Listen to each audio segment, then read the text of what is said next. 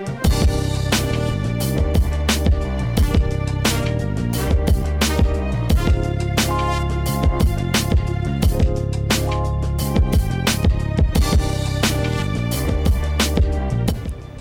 Soulmates, plenty to talk about on this Thursday. I want to welcome you to Fox Soul's Black Report. We're following the latest efforts to provide mental health services to Black Americans and the latest in the Shanquilla Robinson investigation. I'm Courtney Hicks. And I'm Nicordelai Corte. Plus, tax season is here and the deadline is quickly approaching.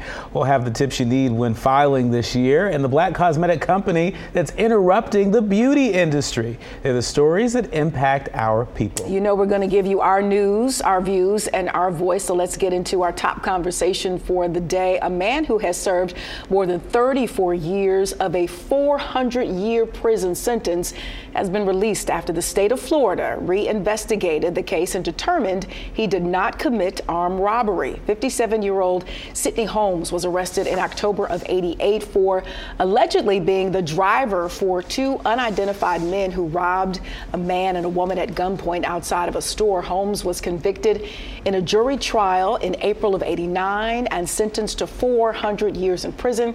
Prosecutors at the time had asked the judge to sentence him to 825 years. In 2020, Holmes contacted the state attorney's conviction review unit claiming he was, quote, factually innocent of the armed robbery of two people outside of that convenience store. My goodness. What a miscarriage of justice to serve for decades. Insane. He's never ever going to get that time back. And, you know, just reading some of the details of the story, how does one person get over 800 years in prison? Yeah. How does that even happen? Well, the prosecutor at the time, he was this particular Mr. Sidney was a repeat offender.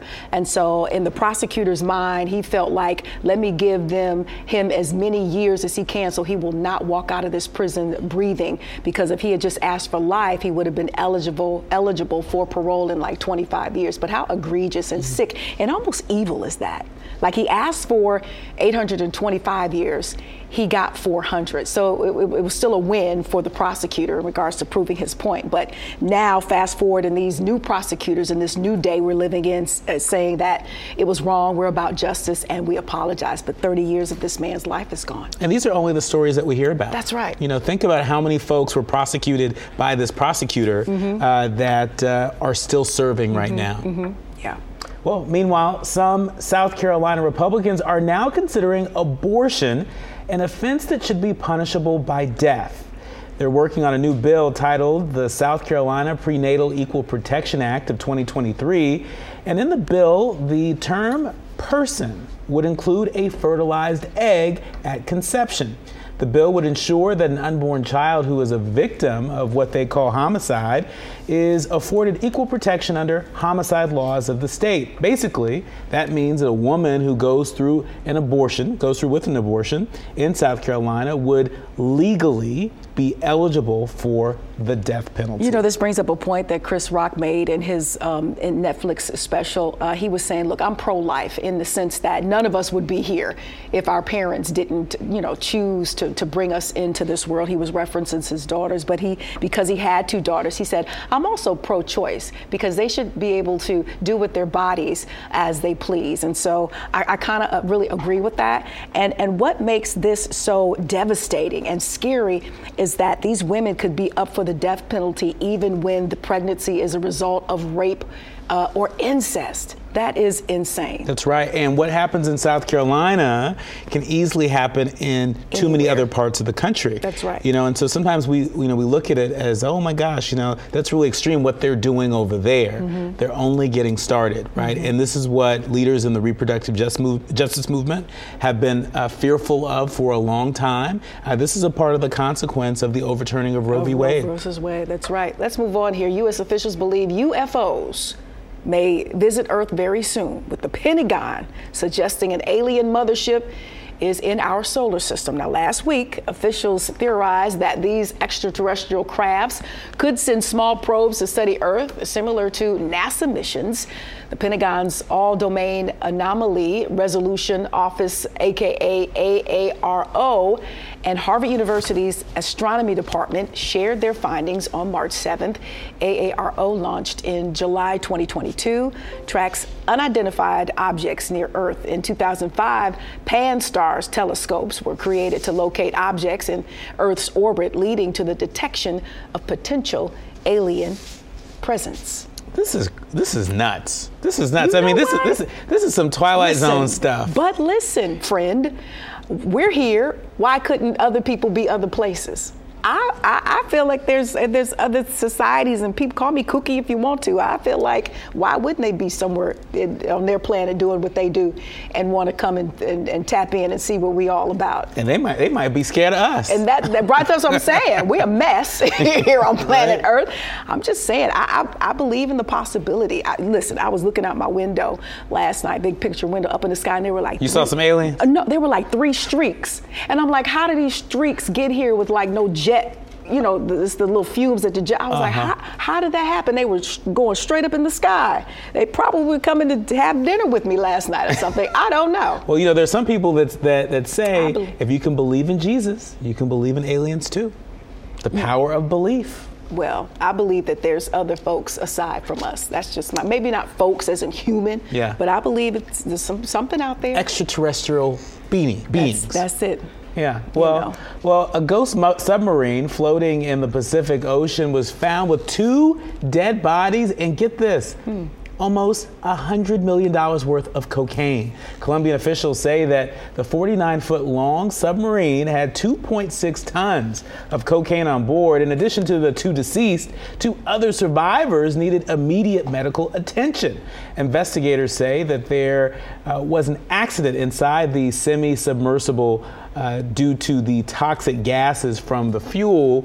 It's believed that the Revolutionary Armed Forces of Colombia are the owners of the submarine that the government recently seized. Cocaine. That sounds like an episode of Snowfall. I'm catching up on my seasons. You were here. up late the other night. I know. Watching Snowfall. Rest in peace to John Singleton. I mean, what an amazing body of work he left. But listen, that's high tech, and that's a lot of cocaine. That's a lot of cocaine. Wow. Yeah. Wow. Yeah. That's a lot of cocaine. And you know, the fact that they're moving it by way of submarine. You know, I mean, you know, we're used to drug mules, but drug mules, they didn't got in the water. Yeah, it's 2023, honey. It brings a whole new meaning to something in the water. That's it. That's good. All right. The family of former NFL player Stanley Wilson Jr.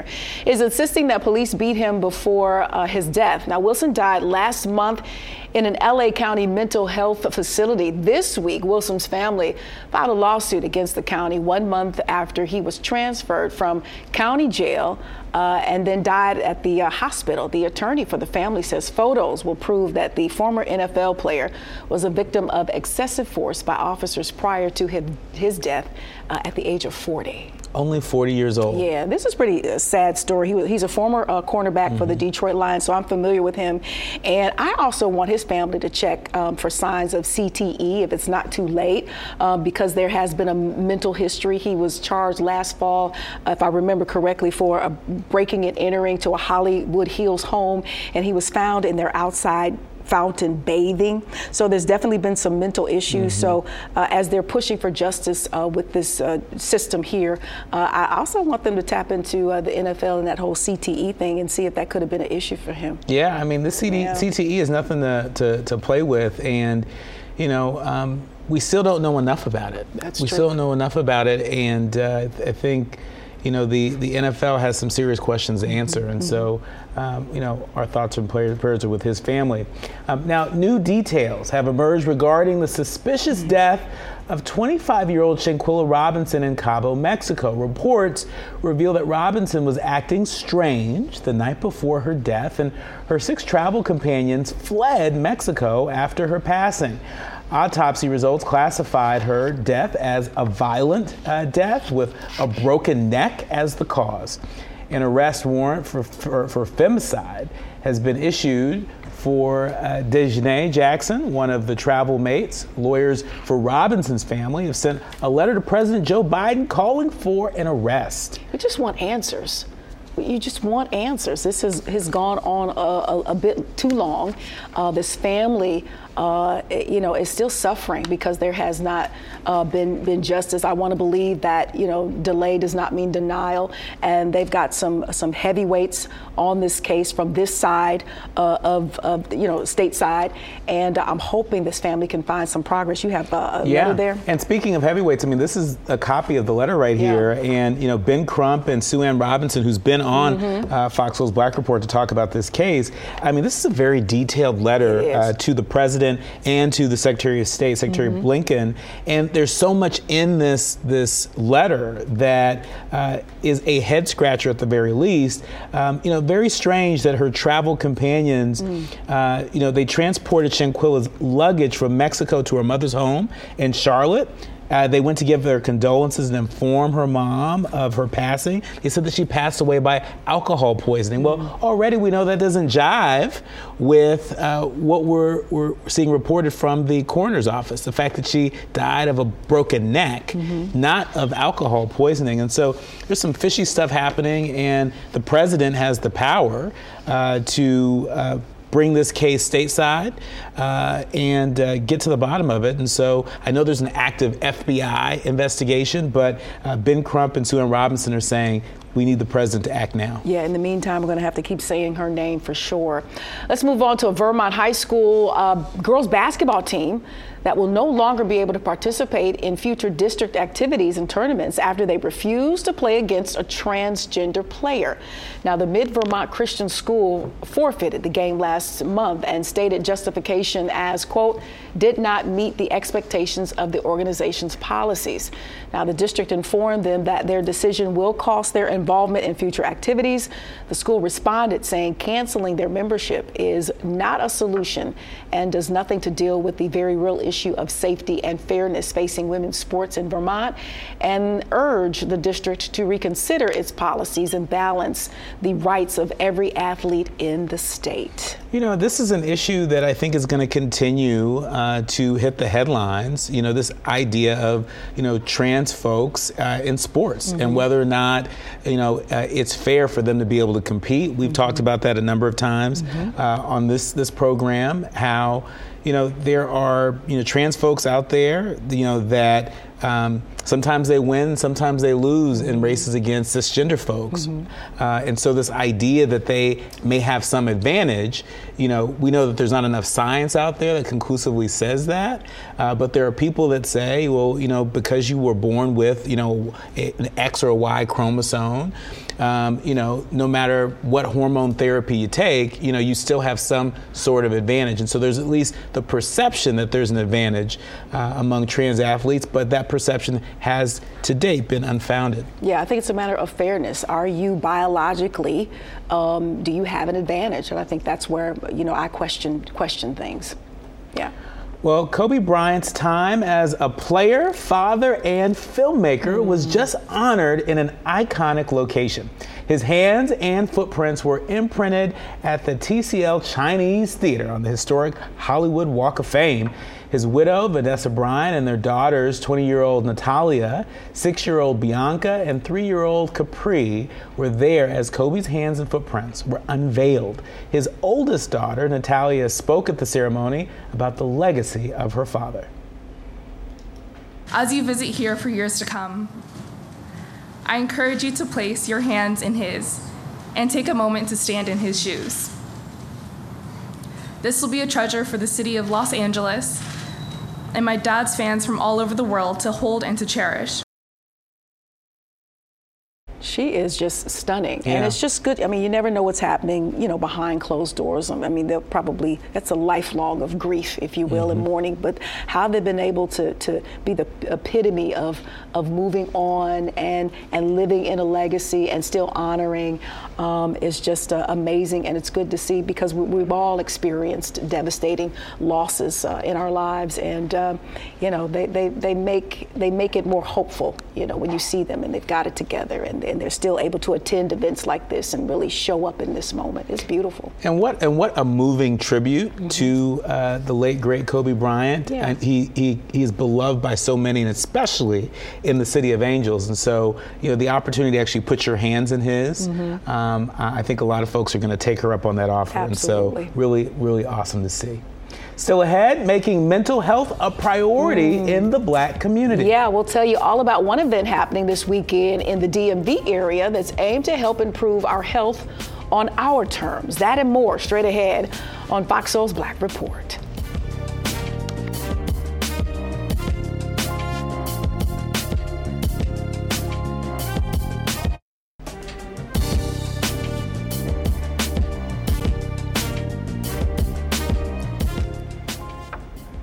And we welcome you back to Fox Soul's Black Report. 7 Virginia deputies face second-degree murder charges in the death of Ervo Otieno. During his transfer to a mental health facility, the attorney for the family says they are devastated by the events. That's right. Authorities initially apprehended Otieno for a possible burglary and placed him under an emergency custody order. Now, after altercations at a hospital and jail, he died at Central State Hospital shortly after being physically restrained.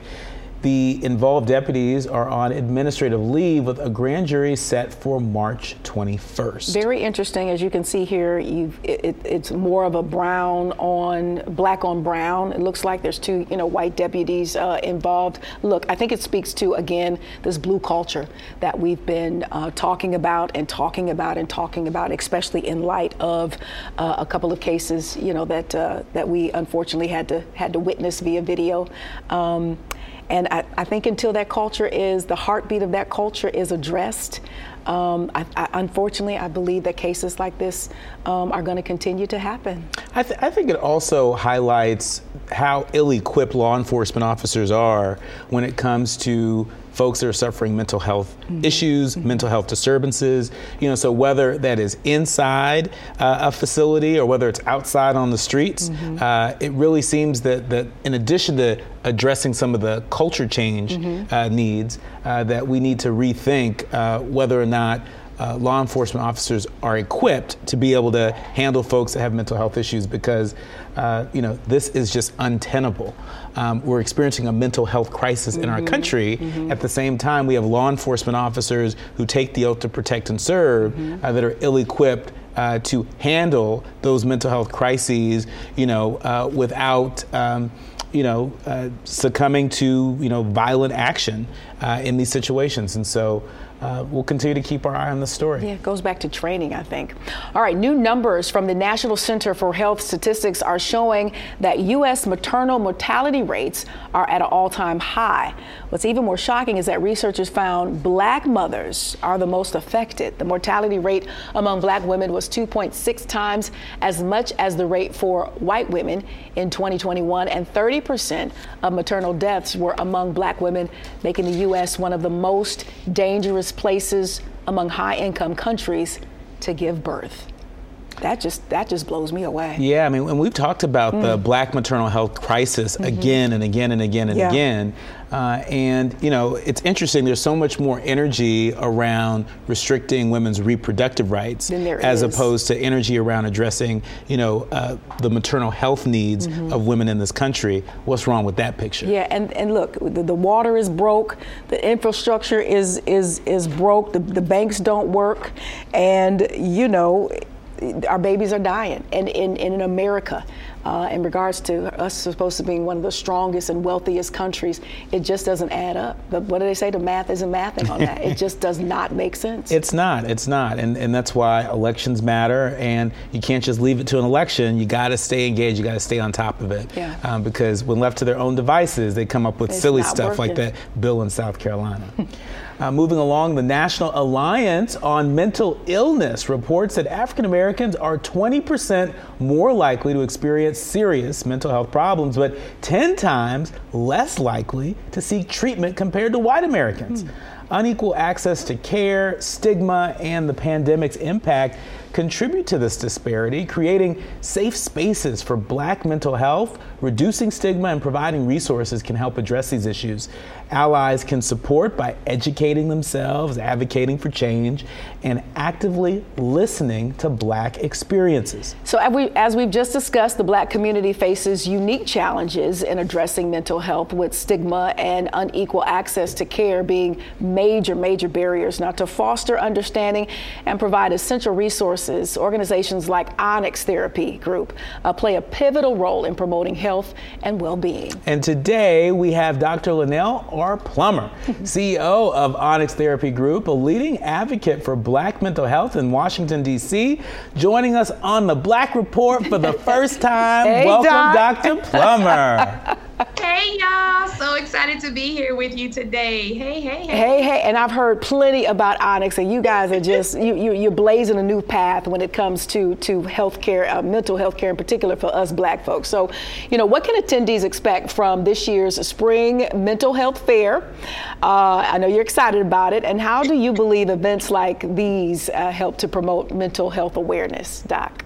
Absolutely. It is going to be a great time. We are having our second annual mental health fair on April 16th, right here in Washington, D.C. And attendees can anticipate hearing information and participating, right? There's going to be lots of question and answers. But we have two panels, one specifically related to a topic you all just covered around prenatal and perinatal mental health and the implications on children and childhood obesity. We are also having another panel that's specifically related to entrepreneurship and mental health, especially because we know in times like this, we see a lot of Black people creating businesses, but not necessarily understanding or knowing the different ways to address the stress that comes with owning a business or the challenges that come with owning a business. We also are going to have 35 wonderful Black women vendors.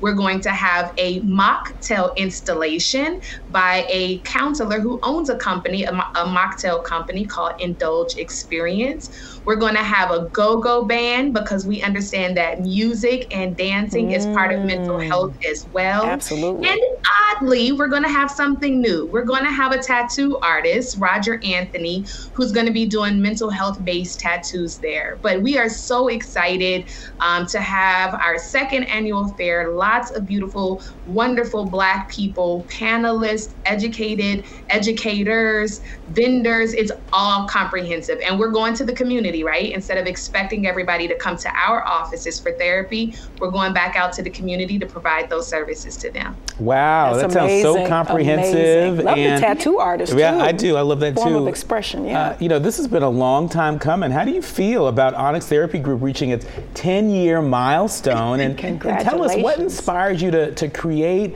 this organization and meet this clear and present need in our community? Yeah, absolutely. I'm proud of us at Onyx for being able to be in operation for 10 years. That means a lot for Black businesses. That also means a lot for Black women businesses, and especially in the mental health industry.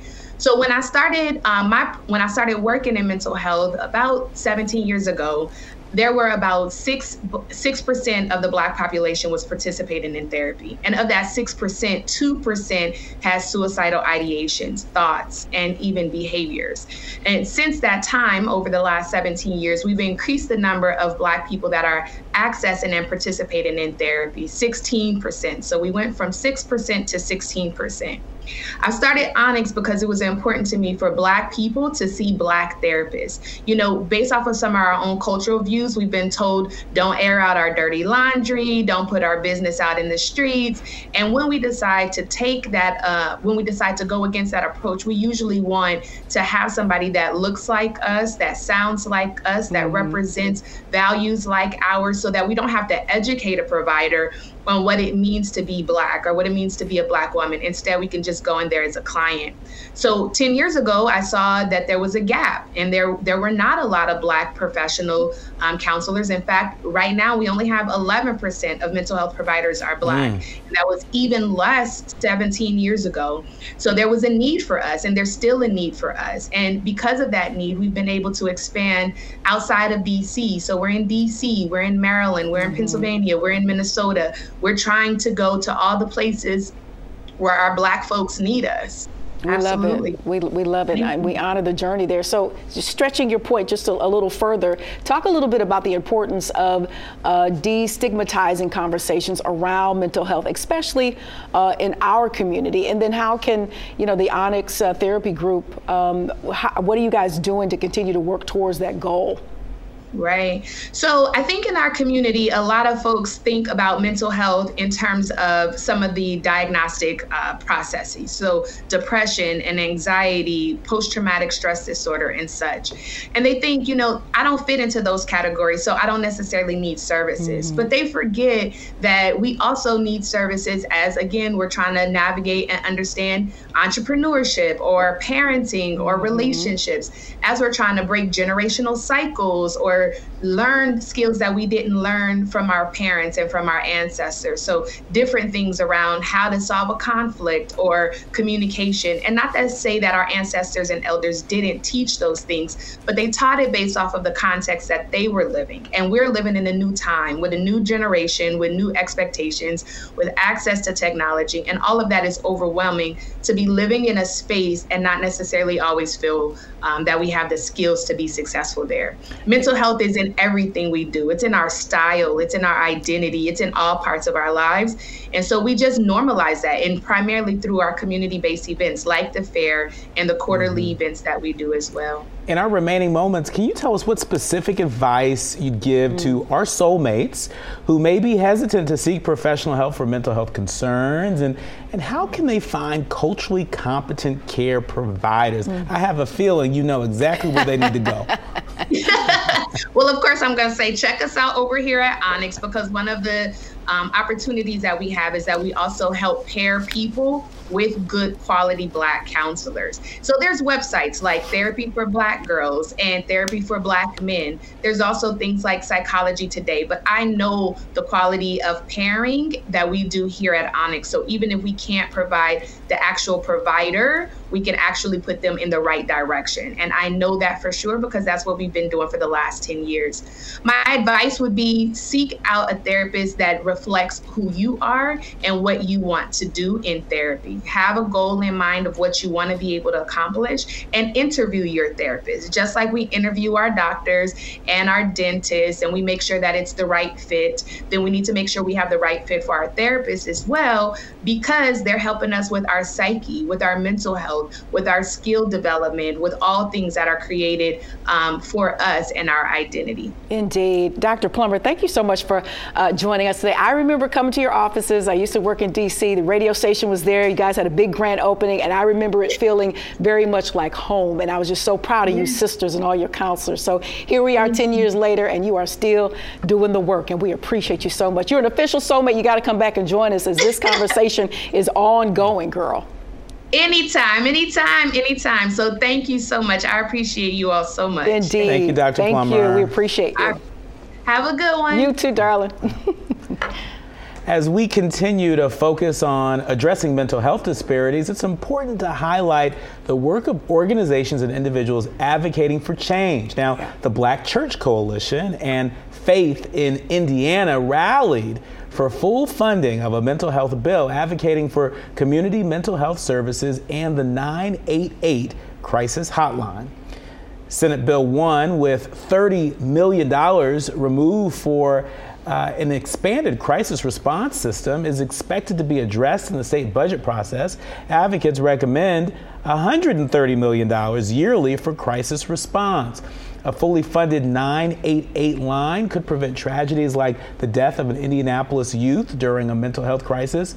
The bill is currently in the House Committee on Public Health. Let's get it together. Let's do what we have to do. Resources, money, let's execute. We talked about some months ago about how the stats on that hotline were going up. So people were actually getting the message and actually reaching out to use it. And so, it has to be viable. It has to be accessible. It has to be supported. And so I'm hoping these folks can understand how crucial this line has been and to keep the upkeep. and to keep it where it needs to be, which is available. And especially being that the darkest days of the pandemic, they really aren't all that far behind us, right? And so we're still coming out of that. And, we don't know what the residual effect of that pandemic is in terms of our mental health, dare I say our health from the neck up and neck down. And so, this is a good time to be investing more in mental health. That 988 hotline has been a lifesaver for so many people across this country. And now is not the time for us to take our foot off the pedal. At all. It's to put our foot on the pedal and properly resource mental health care in this country. That's right. All right, coming up, tax season is here and the deadline is quickly approaching. And if you need a little bit of help, we got you covered. That's right. We'll introduce you to a CPA who is working to make sure that Black Americans get the refund we deserve. You're watching Fox Soul's Black Report. We'll be right back.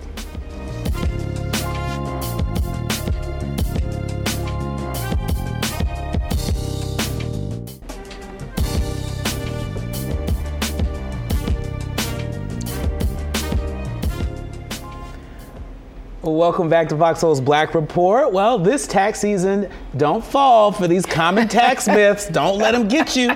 The federal income tax return deadline is April 18th.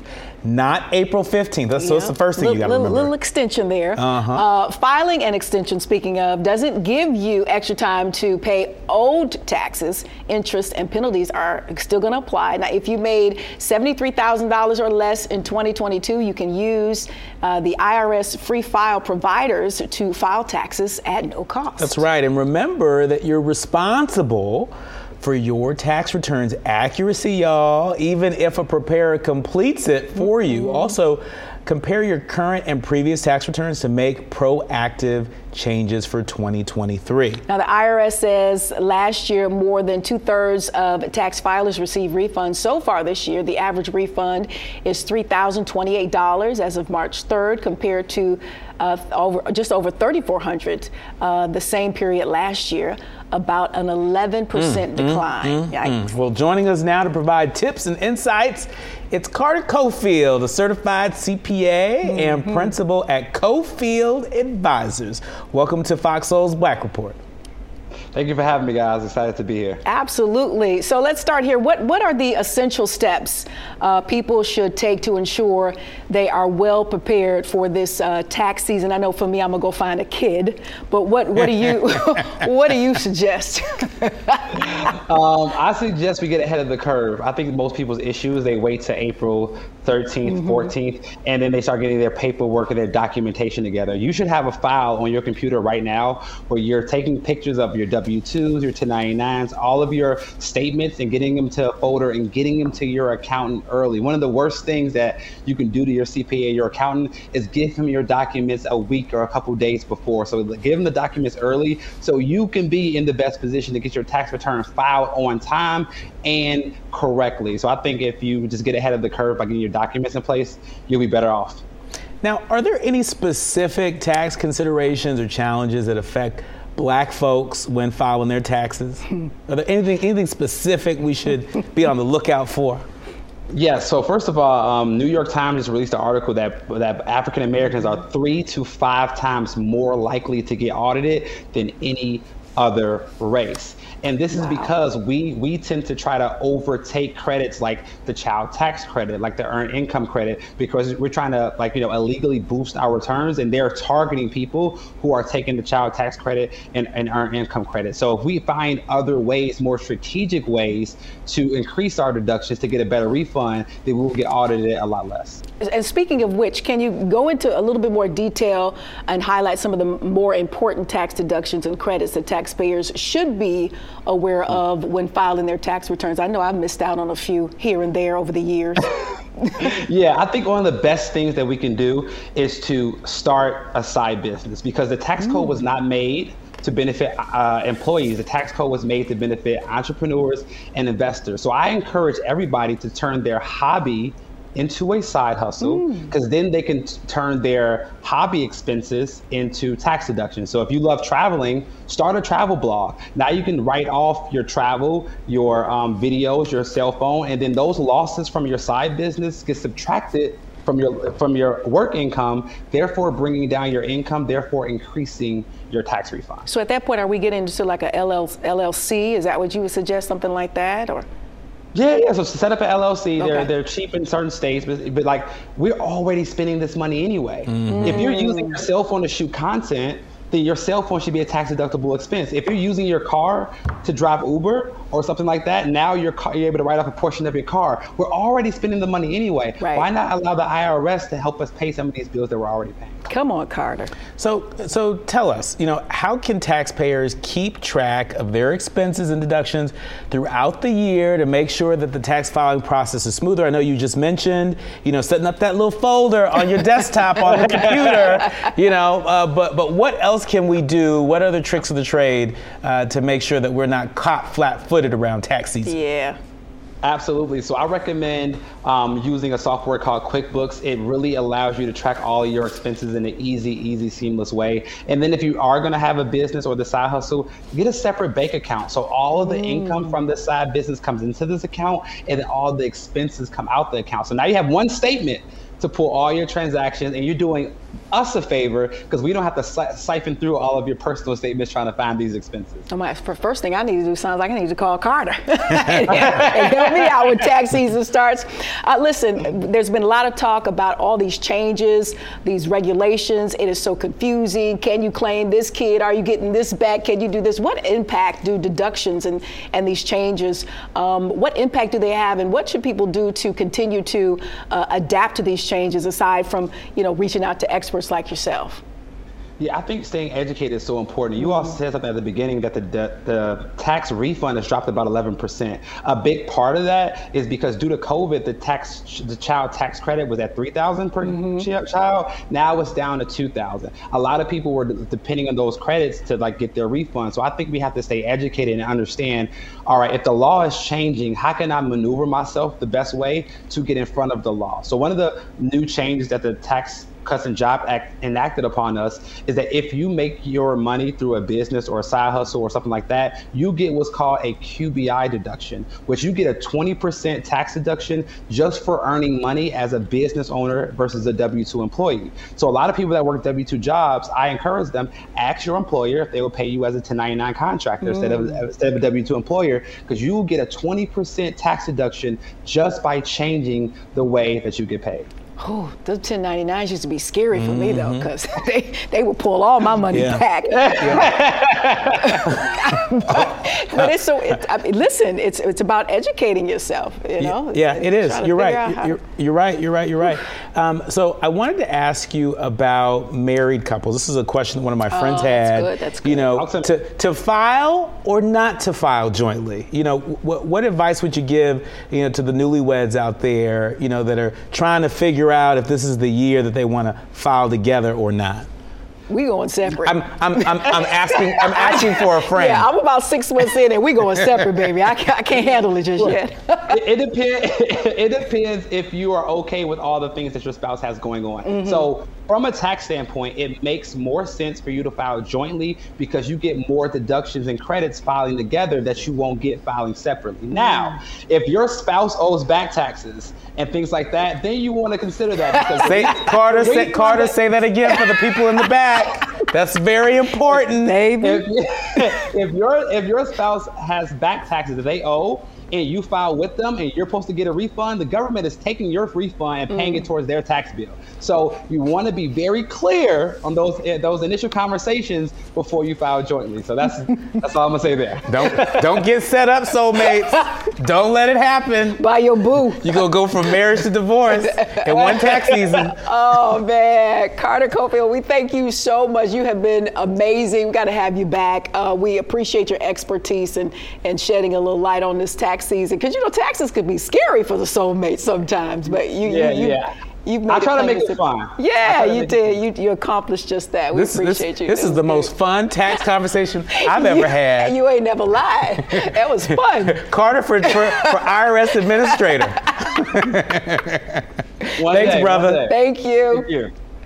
All right, new research shows that 63% of black employees don't believe hard work will get them ahead in today's workplace. It's not too hard to imagine. Now, the new study revealed 38% of people consider themselves quiet quitters. That's your little thing there, versus 33% of overall respondents. Respondents answered many questions about their occupations and their work habits, along with views on workplace-related issues. The quiet quitting concept does not mean someone has left their job, but refers to a person only doing the bare minimum to keep a job. It also may indicate that a worker is unhappy with their current position and is even prepared to make a job change. You know, part of what I gleaned from this story is that there are a lot of black folks out there that may feel stuck in the workforce, right? It's like, okay, well, I'm not the boss, and I'm no longer entry level, and maybe this is as far as I'm going to go here, so I'm just going to sit tight. Right. And so, hence, becoming quiet quitters, or I think another way to look at it is they just sort of, resolve themselves to the fact that, okay, it is what it is. Yeah. I'm just going to make this work for me. Some of it could be like a little paranoia or worry or concern because, we know that sometimes corporations and companies don't invest. You give of yourself, you go above and beyond, and, you get a check every week or bi-weekly or what have you, but sometimes that extra recognition for those folks to upper management or ownership to see that, you're working on their behalf to better the environment or whatever the case may be, and sometimes people are just like, well, I could lose my job tomorrow, so I'm gonna just sit here and do the minimum, But to the point that Carter made earlier, I wonder how many of those folks have said, well, I'm gonna be a quiet quitter here, but I'm gonna start my side hustle, my side business, and I'm gonna redirect this energy that I was gonna give to my full-time energy, to my after-hours job. 60-40 energy. That's it. Well, today, for her story, we honor business mogul Sheila Johnson, the first female African-American billionaire. Yeah, Ms. Johnson is the only African-American woman to have a principal shareholder stake in 3 professional sports teams, the Washington Wizards, the Capitals, and the Mystics. And she also established Salamander Resort and Spa. I've been there. The only 5-star resort owned by a black woman in the United States, y'all. Shay shay foo foo la la. It's tucked away on 340 acres of the greenest land in Middleburg, Virginia. Johnson and ex-husband Robert Johnson sold BET to Viacom in 1999 for $3 billion. That was a huge story. I remember that. You remember that? Yeah. Big news. It was a big deal. It was big. She's a big deal. She is. And she's a lot of fun. She has quite a personality. And would you hang with her at the Salamander? Not the Salamander, but I saw her on the Vineyard and had a lovely conversation with her. Bye, Courtney. Read it. Up next on Fox Soul's Black Report, Whoopi Goldberg is apologizing. Vineyard. We'll tell you why she took to social media to address comments she recently made on The View. And we talked about it. We didn't think it was all that bad, but we'll bring it to you. We'll be right back. Stay close.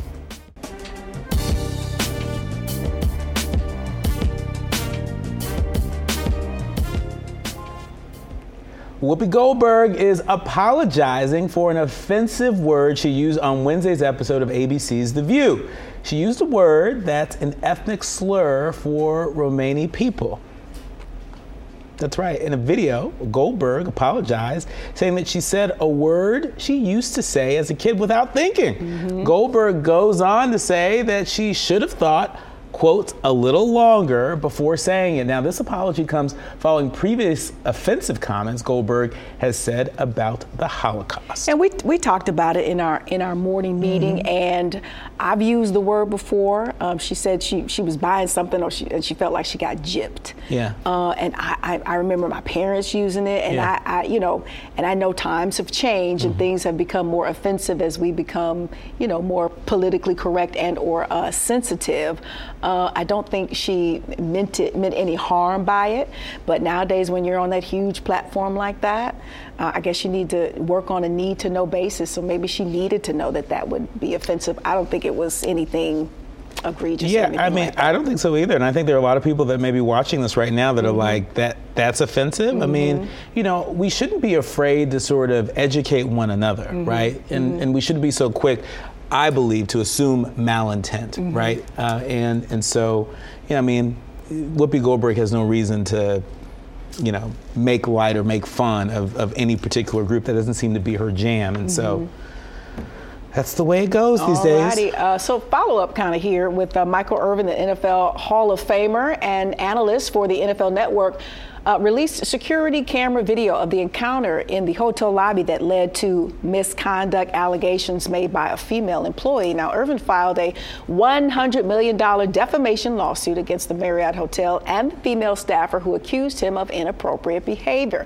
The hotel claims Irvin unpleasantly stared at the woman after a brief conversation and allegedly made a sexual remark as she walked away. There is no audio on the videos, but now Irvin and his lawyers think these images will clear him of wrongdoing. Now, Courtney, historically, how many times have we seen stories like this where a black man, sort of looks at a woman, particularly, a white woman, though not exclusively, and just by looking at them or allegedly whistling at them, right, that can be the cause of, violence against them. Violence sometimes ends in death. In his case, it has created some harm to his professional, to his career. And, it's sort of irresponsible. There are a lot of women out there, that are, facing serious threats of harassment and of violence. And there are some folks out there that think that when folks sort of, make a mole into a mountain, a molehill into a mountain, they think that it diminishes the more serious claims, of lots of other women that are out there. Once that video was released, I went straight to Black Twitter, and now everybody is like, look, it should be flipped, and maybe some charges should be brought up against her, because clearly it doesn't appear to be any harassment. Of course, you don't hear what's being said, but a lot of folks have sided back with Irvin. Well, basketball legend Kareem Abdul-Jabbar is teaching us that material items, they don't mean success. Details are now surfacing regarding the 2019 sale of the Legends championship ring and league memorabilia. Kareem doled the items for a $2.8 million payment that went to support a youth education program. He says over the years, he's grown less attached to them, and that the inspiration behind the gesture was to ensure that children who were underserved and underrepresented could spend 5 days in the Angeles National Forest. In the forest? In the forest, and in the park. He wants to send kids like to the park. Yeah. Ooh. I think that's. You're not a fan of camping? No, I'm not. Oh. However, I'm. Listen. He's an amazing athlete, legendary, iconic. But I would. Doesn't he have kids? And I think one of his children is in the coaching and grandkids. I just would have left those for them. That's just me. I think he probably figured they already have enough coming to them, right? But those are artifacts that you can't get back. I mean, you won that in a moment. It's historic. I mean, it's legendary. Like, you're not gonna get that ring back. Kareem said, it's mine, and this is what I'm gonna do with my ring. Respect, but I think I would have kept those in like the family. Like a family heirloom kind of thing. Yeah. All right, for the right price, you may have a chance to be like Mike. We're keeping with basketball here. A pair of Michael Jordan championship game-worn sneakers are headed for auction. The basketball legend's valuable bred 13s will go up for auction soon. The shoes are some of the most popular of all time, as he wore them during the '88 NBA Finals. Experts say they could go from anywhere close to $4 million. Well, I wish my brother Joe would have held on to his sneakers. If my nephew LJ is watching, your dad had every single one of those sneakers right there. He didn't hold on to them? He didn't hold on to those? Yeah. Well, sometimes those sneakers tore up. They were expensive and they were high end in regards to, look at me, I got Jordans, but they would tear up. If I can remember my brothers wearing them. Let me tell you, Joe took care of his Jordans. Really? And I was not to touch them. Yeah, and the only reason why you would want those worn shoes is because they are Michael Jordans. Any other body's worn gym shoes, I wouldn't, want. Would you? I mean, after playing in them too? I would wear Jordan shoes. I want to at least feel like Mike, because I can't play like Mike. And so I at least want to put the shoes on and maybe feel like Mike for a minute. Okay. Well, singer and songwriter Bobby Caldwell, best known for his hit, What You Won't Do for Love. He's died. He's with the ancestors.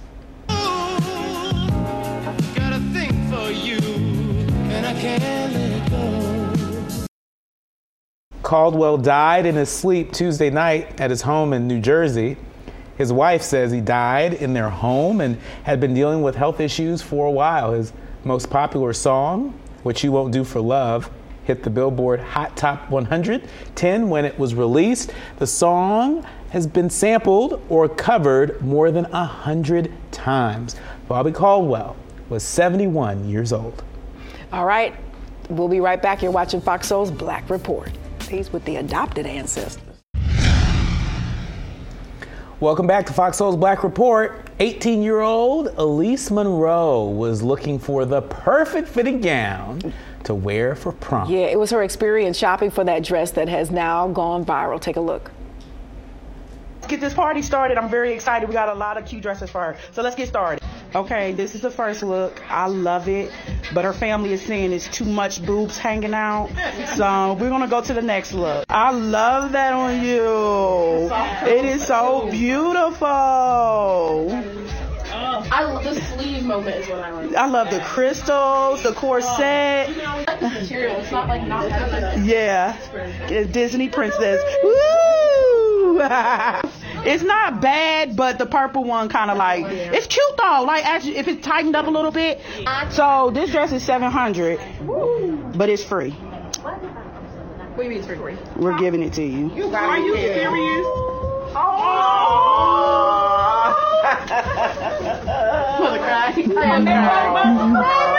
I gotta get my 10% back, and this is a part of it.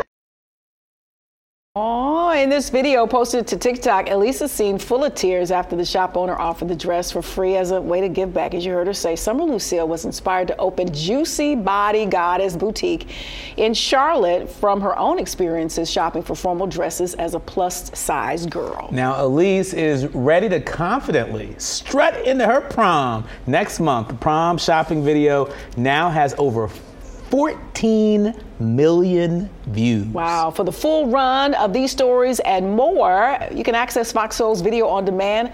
Any of our partners, you can even access past shows if you missed out. Don't forget, Soulmates, download that Fox Soul app. It is absolutely free. It's been a good one. You didn't know Bobby Caldwell was white, rather? I didn't. You did not know. I thought he was black all these years. Upon his passing, a lot of people are just finding out that he was a blue-eyed soul brother. This is true. This is true. And of all days to learn this, it is National Black Press Day. Oh, nice. Almost 200 years in the making. And so to all the members of the black press out there and all the shoulders that we stand on, we salute you. And Bobby Caldwell is white. He's white in a black kind of way. It's been established. I'm glad you know that. White in a black kind of way. Yes, and I'm Nicordelai Corte. I'm Courtney Higgs. Until next time, y'all, stay lifted. With the ancestors. Adopted ancestors.